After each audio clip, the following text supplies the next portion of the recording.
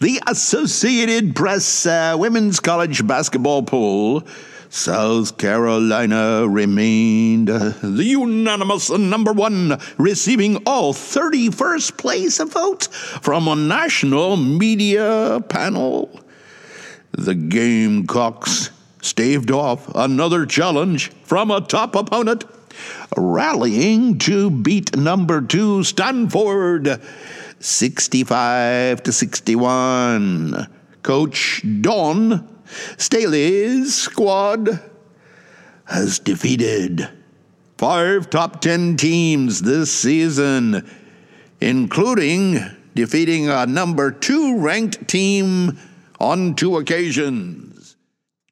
What am I talking about on Mockery Rocks, playing the role of me, Pat Boggs? Well, after tapping into the world of ladies' hoops, let's bring it around to my little world.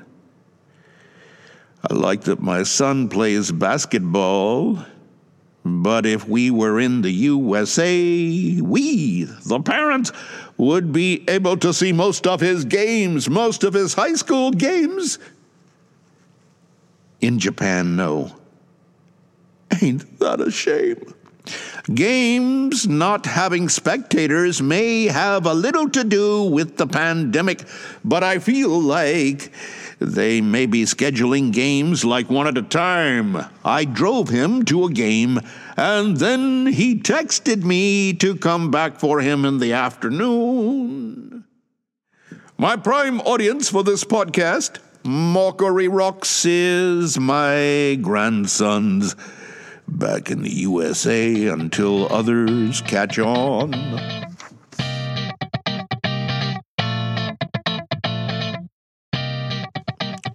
Do you like musical plays?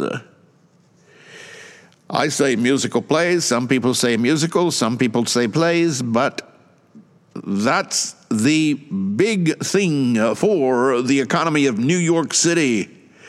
The musical plays, and there's one that we have seen live, but not in New York. We saw it in Tokyo, and it was English language, and it was West Side Story, and they had a movie a long time ago from the same play, and I think it won an Academy Award as a movie. But now maybe they're making another movie from the same material. The name of the writer of what I am excerpting is a guy named Ebiri. He studied film at Yale University, and then he made some films. And one of them was in 2011, and it made very little money. It made, let's see here, $1,345. It was a Turkish language film. Let me see, should I be able to say the name? Goran Meyan. Is that a Turkish word? Well, the guy's name and the fact that he did a Turkish film does not change the fact that he's talking about a movie from West Side Story. You don't need to know before going into West Side Story that Steven Spielberg has been itching to make a musical for pretty much most of his career. You can feel it in the film's opening sequence, in the glee with which he follows the white boy gang. He didn't write white boy, I said white boy.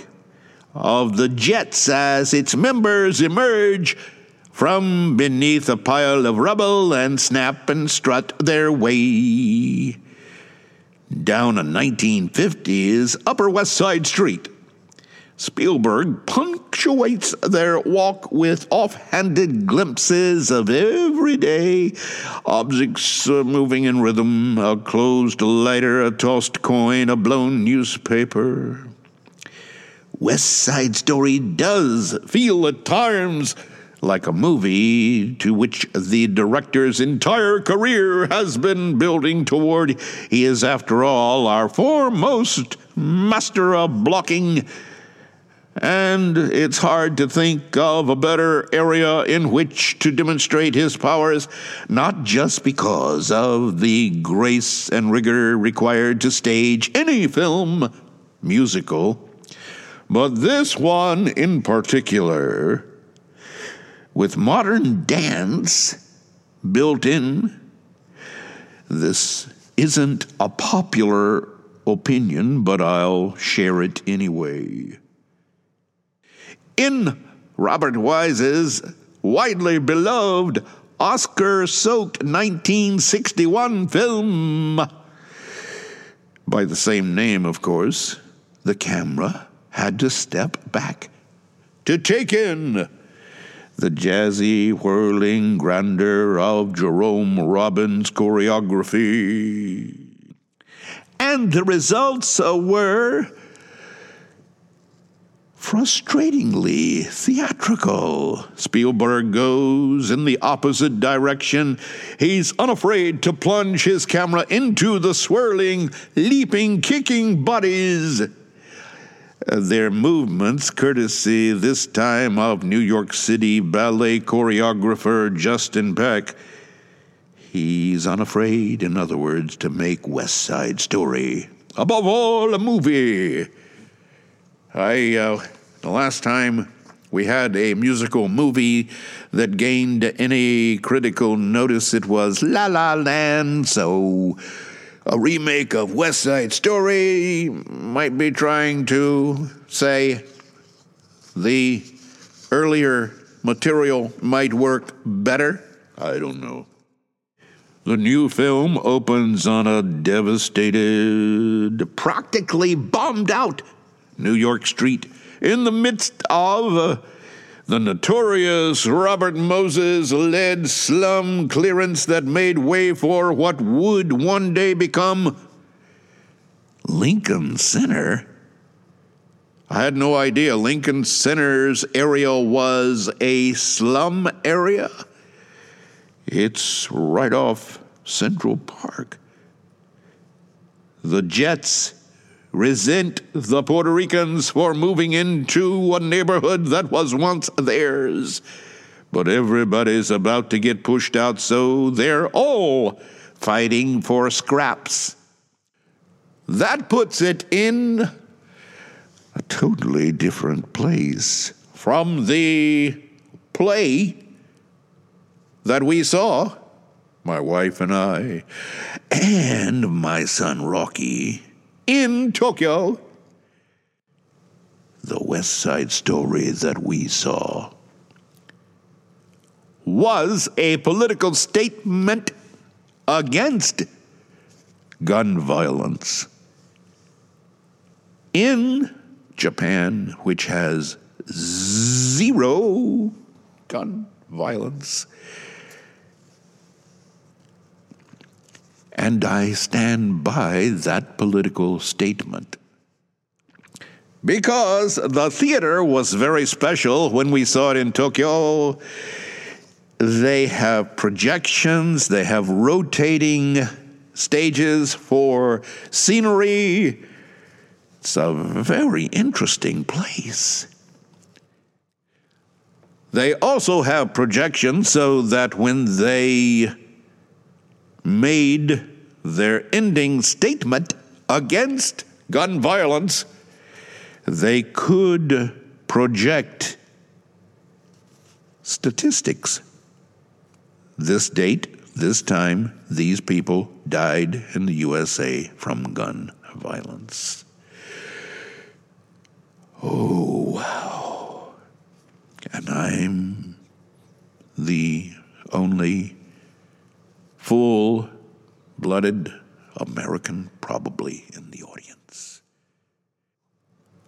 Full-blooded, is that? I'm not sure I want to say it that way, full-blooded. I mean, I am the only, probably, because I looked around for other guys like me, there were none. I was probably the only American who did not also have Japanese nationality, since my Japanese son has dual citizenship. Now, we saw that play, must have been 2018 or 2019, because I think it was 2019, because it had to be before the pandemic. Good luck to Steven Spielberg. I did not read the whole review. I just turned you on to the idea of a new Spielberg movie. And the guy writing it has some experience with filmmaking. Just a little. This is where I say thank you for listening to this Rock of Mockery, and the future, the coming year, will take us to other places as we do it. Thank you for listening to this one.